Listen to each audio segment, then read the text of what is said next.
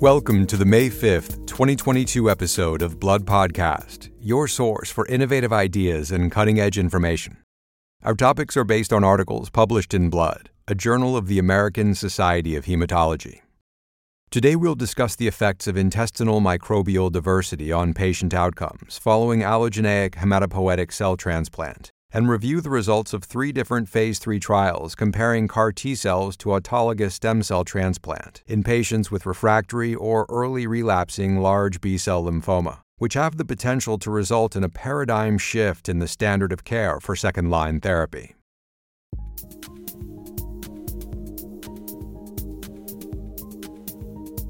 Our first topic examines data presented in the Blood article entitled Early Intestinal Microbial Features are Associated with CD4 T-Cell Recovery After Allogeneic Hematopoietic Transplant by Oriana Miltiades from Memorial Sloan Kettering Cancer Center in New York and colleagues. Allogeneic hematopoietic cell transplantation, or allo-HCT, can be a curative treatment option for hematological malignancies, bone marrow failure syndromes, and inherited immunodeficiencies. Grafts can be either unmodified or modified by manipulating stem cell or lymphocyte populations prior to infusion, for example, via CD34-positive stem cell selection. Immune recovery in the CD34-selected setting relies on lymphopoiesis from stem and progenitor cells, as very few mature lymphocytes are transferred in the graft. Immune recovery post-HCT is critical to long-term survival in transplant recipients, and patients with poor recovery of immune function after allo-HCT have worse outcomes, including higher risk of chronic graft versus host disease and non-relapse mortality, and a shorter overall survival.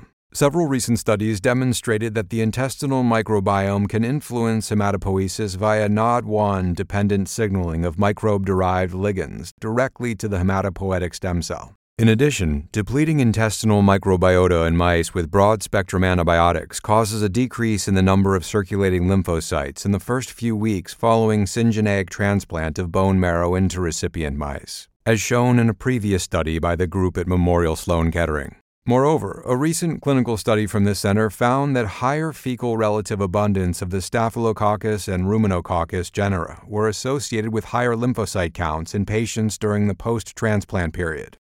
Altogether, these findings highlight that the intestinal microbial community and microbe-derived factors may influence immune reconstitution post-transplant. Thus, in the current study, these investigators explored the connection between intestinal microbiota and immune recovery in patients undergoing allo-HCT by characterizing microbial strains from patient stools and correlating this data with lymphocyte subsets in peripheral blood samples.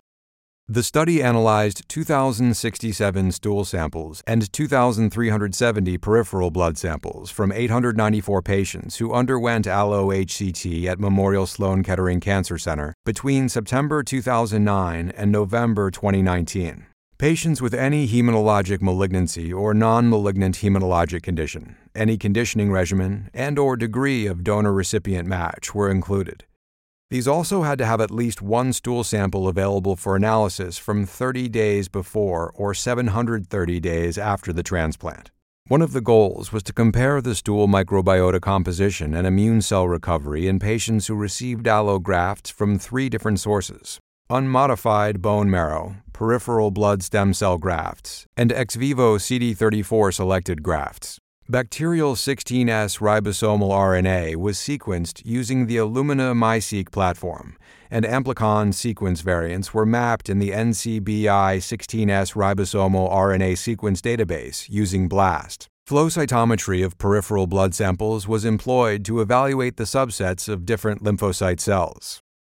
The authors adjusted their analyses for important confounding factors, including age, graft source, graft versus host disease prophylaxis, cytomegalovirus activation, the use of high-dose steroids, and anti-thymocyte globulin exposure.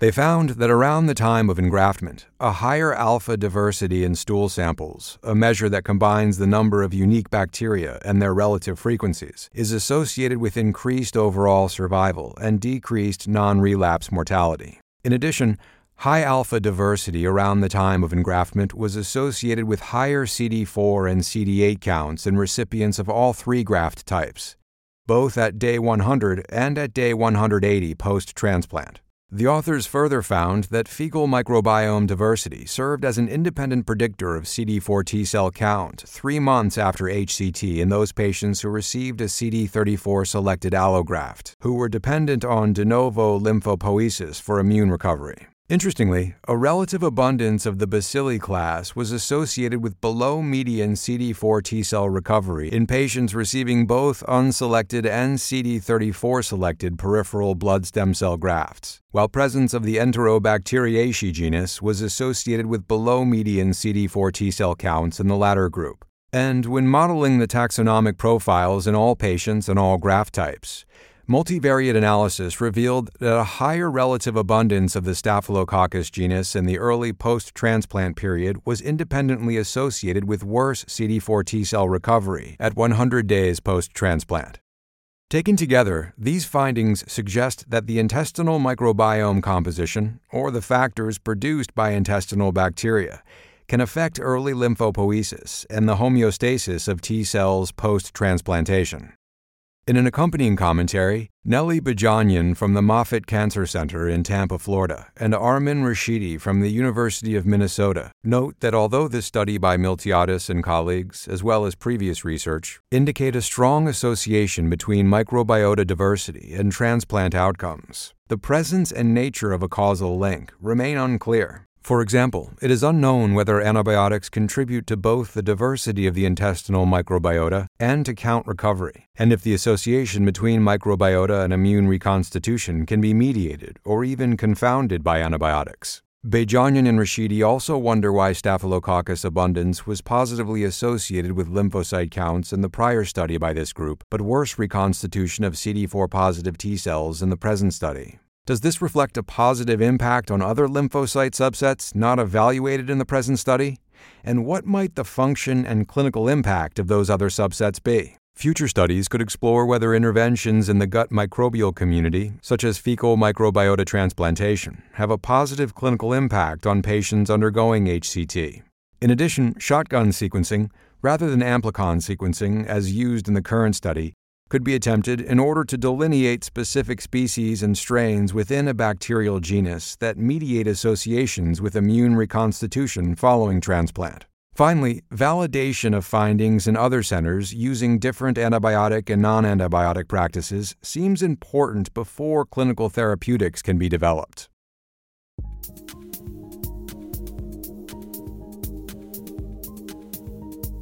Next up, we'll discuss an article in Blood entitled CAR T-Cells as Second-Line Therapy of Large B-Cell Lymphoma, A Paradigm Shift?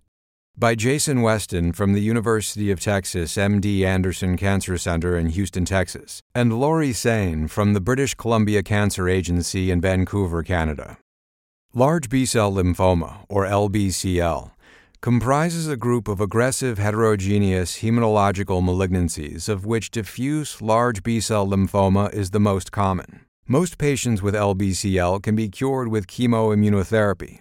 However, the management of the remaining 40% who become refractory to or relapse from initial treatment remains a challenge. For the past 25 years, the standard of care for patients with relapsed disease has been high-dose chemotherapy followed by autologous stem cell transplantation, or ASCT, in chemotherapy-sensitive patients. This is based on the idea that therapeutic resistance may be overcome with higher doses of cytotoxic chemotherapy. Unfortunately, only approximately half of patients can tolerate this intensive treatment, and it is typically successful in only a quarter of transplant-eligible patients. Chimeric antigen receptor T-cell therapies that target the B-cell marker CD19 have emerged as a promising new third-line treatment option in this challenging group of patients. CAR T-cell therapy involves multiple steps that start with leukapheresis of patient T-cells. Patients then wait several weeks for production of the CAR T-cell product, where the gene encoding the chimeric antigen receptor is inserted into the T-cell genome and the CAR T-cells are expanded ex vivo. Patients are then infused with CAR T-cells after receiving lymphodepleting therapy. CAR T-cells were named the 2018 Advance of the Year by ASCO for their ability to induce responses and durable remissions in patients with hematologic malignancies. There are 3 CAR T-cell products currently approved: axicabtagene ciloleucel, or Axi-cel, tisagenlecel, or Tisa-cel, and lizocabtagene maraleucel, or Liso-cel. These products have differences that include the antigen receptor co-stimulatory domains, mechanism of CAR gene transfer, and ability for cryopreservation. Despite these differences, the 3 different products have shown similar efficacy and toxicity profiles, although no clinical trials have directly compared the products.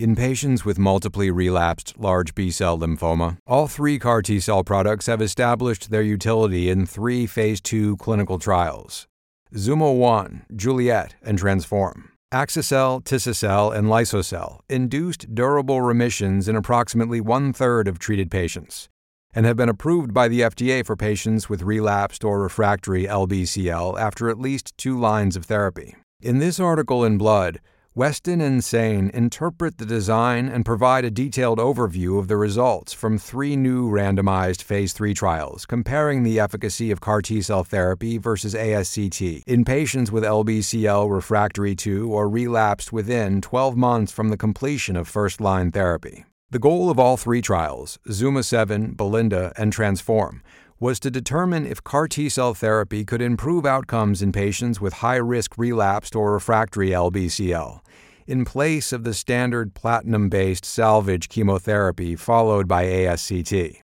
All 3 international studies enrolled patients at medical centers with expertise in both ASCT and CAR T-cell therapy. Main eligibility criteria were similar across the 3 trials, with the exception of 75 years being the upper age limit in TRANSFORM. Leukapheresis was performed on all patients in BELINDA and TRANSFORM to allow crossover from the standard of care. In ZUMA-7, patients could access CAR T-cell therapy outside of the trial protocol. TRANSFORM allowed only 1 cycle of bridging chemotherapy.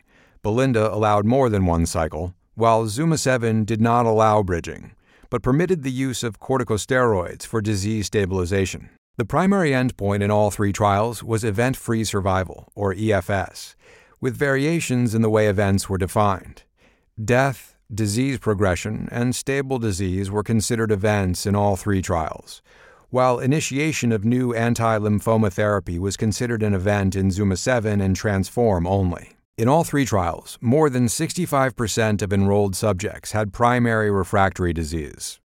The ZUMA-7 trial enrolled a total of 359 adult patients, with a median age of 59, and randomized them to either Axi-cel or standard of care chemoimmunotherapy. At a median follow-up of 24.9 months, the median EFS was significantly greater in the Axi-cel compared to the standard of care group, 8.3 months versus 2.0 months. The 24-month EFS was also superior in patients receiving Axi-cel, namely 41% versus 16%. Similarly, 83% of patients in the Axi-cel group achieved an objective treatment response compared to 50% of patients receiving standard chemoimmunotherapy, with complete responses occurring in 65% versus 32% of patients, respectively. Crossover was not allowed, but 56% of patients in the standard of care arm went on to receive CAR T-cell therapy off protocol. The interim analysis revealed an estimated overall survival of 61% for patients receiving Axi-cel and 52% for those receiving standard chemotherapy. The TRANSFORM trial randomized a total of 184 adult patients with primary refractory or relapsed LBCL to either Liso-cel or the standard of care. Median patient age in the 2 groups was 60 and 58 years, respectively. Median EFS and progression-free survival, or PFS, were significantly longer in the Liso-cel group compared to the standard of care group. Namely, median EFS was 10.1 versus 2.3 months, and median PFS was 14.8 versus 5.7 months in the 2 respective groups. The complete response and objective response rates were also significantly higher in patients who received Liso-cel compared to those who received standard chemoimmunotherapy, 66% versus 39% and 86% versus 48%, respectively. A total of 51% of patients crossed over from the standard of care to receive Liso-cel. The interim analysis of overall survival indicated a trend of improvement in the Liso-cel arm, but has not demonstrated a statistical improvement to date. The Belinda trial randomized a total of 322 adult patients with refractory or progressing LBCL to receive either Tisa-cel or standard of care consisting of salvage chemotherapy plus HSCT. Median patient age in the two groups was 59.5 and 58 years, and the maximum patient age was 79 years. Median EFS in both treatment arms was 3.0 months, with a response reported in 46.3% of the patients in the Tisa-cel group, compared to 42.5% of patients in the standard of care group. The objective response and complete response rates were not statistically different between the two treatment arms. A total of 51% of patients crossed over from the standard of care to receive Tisa-cel. At week 6, lymphoma progressed in 25.9% of patients who received Tisa-cel, compared to 13.8% of patients who received the standard of care. Grade 3 or greater toxicities were observed in nearly 90% of patients in both treatment groups on all three studies. However, neurological toxicity and cytokine release syndromes were observed exclusively in the CAR T-cell arm, while thrombocytopenia was more common in the standard of care arm. Grade 3 or greater neutropenia and anemia were observed in both treatment arms, while the rates of grade 3 or greater cytokine release syndrome were relatively low in all three studies, falling in the range between 1% and 6%. Grade 3 or greater immune effector cell-associated neurotoxicity syndrome was more commonly observed in ZUMA-7 than in TRANSFORM and Belinda trials, with rates of 21%, 4%, and 2%, respectively. Taken together, the results of these three trials yielded conflicting findings, with ZUMA-7 and TRANSFORM meeting the primary endpoint of improved event-free survival, and Belinda showing no significant differences between the standard of care and CAR T-cell therapy. However, Weston and Sain note that differences in trial design, the allowance of bridging therapy, the definition of the primary endpoint, and the option to cross over to cellular therapy likely had strong implications on the final results. They also suspect that the negative results in Belinda could be attributed to delayed administration of CAR T-cell therapy or its use in a setting of poorly controlled disease. Weston and Sain further note that the results from ZUMA-7 and TRANSFORM support a paradigm shift to second-line axi-cel or liso-cel in select patients who are refractory to or those who relapse within a year of first-line therapy completion. They also argue that second-line CAR T-cell therapy should be offered to patients who were previously considered transplant ineligible, considering its favorable efficacy and toxicity profile. Previous studies have shown that the population of CAR T-cell eligible patients is somewhat larger than the transplant-eligible population, as demonstrated by the tolerability of CAR T-cells in older patients and those with moderate comorbidities. The authors conclude that additional studies are needed to determine if patients who progress or relapse despite receiving second-line CAR T-cell therapy would benefit from ASCT. Future research should also provide additional insights into the outcomes and mechanisms of resistance within different patient subgroups. Weston and Sain are optimistic that the development of off-the-shelf CAR T-cell products or allogeneic cell therapies and the identification of better bridging strategies will broaden treatment eligibility and enhance the outcome of patients with LBCL. In conclusion, Lori Sain summarizes the key takeaways and clinical implications of their review. This review focuses on exciting new data evaluating the use of CAR T-cell therapy in the second-line setting for relapsed refractory large B-cell lymphoma. We know that patients with refractory or relapsed disease following frontline therapy remain a real challenge to treat, with our standard approach still relying on platinum-based chemotherapy and high-dose chemotherapy and stem cell transplantation.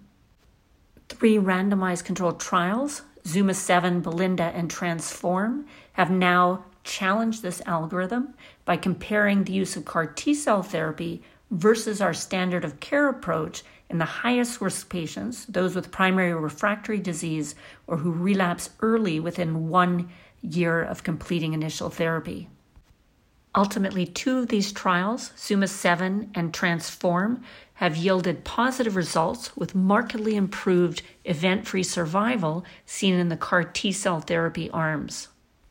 The Belinda trial was negative, which has led to some controversy, but ultimately this may be explained based on limitations within the trial design. The FDA has recently approved Axi-cel in the second-line setting based on the results of the ZUMA-7 trial.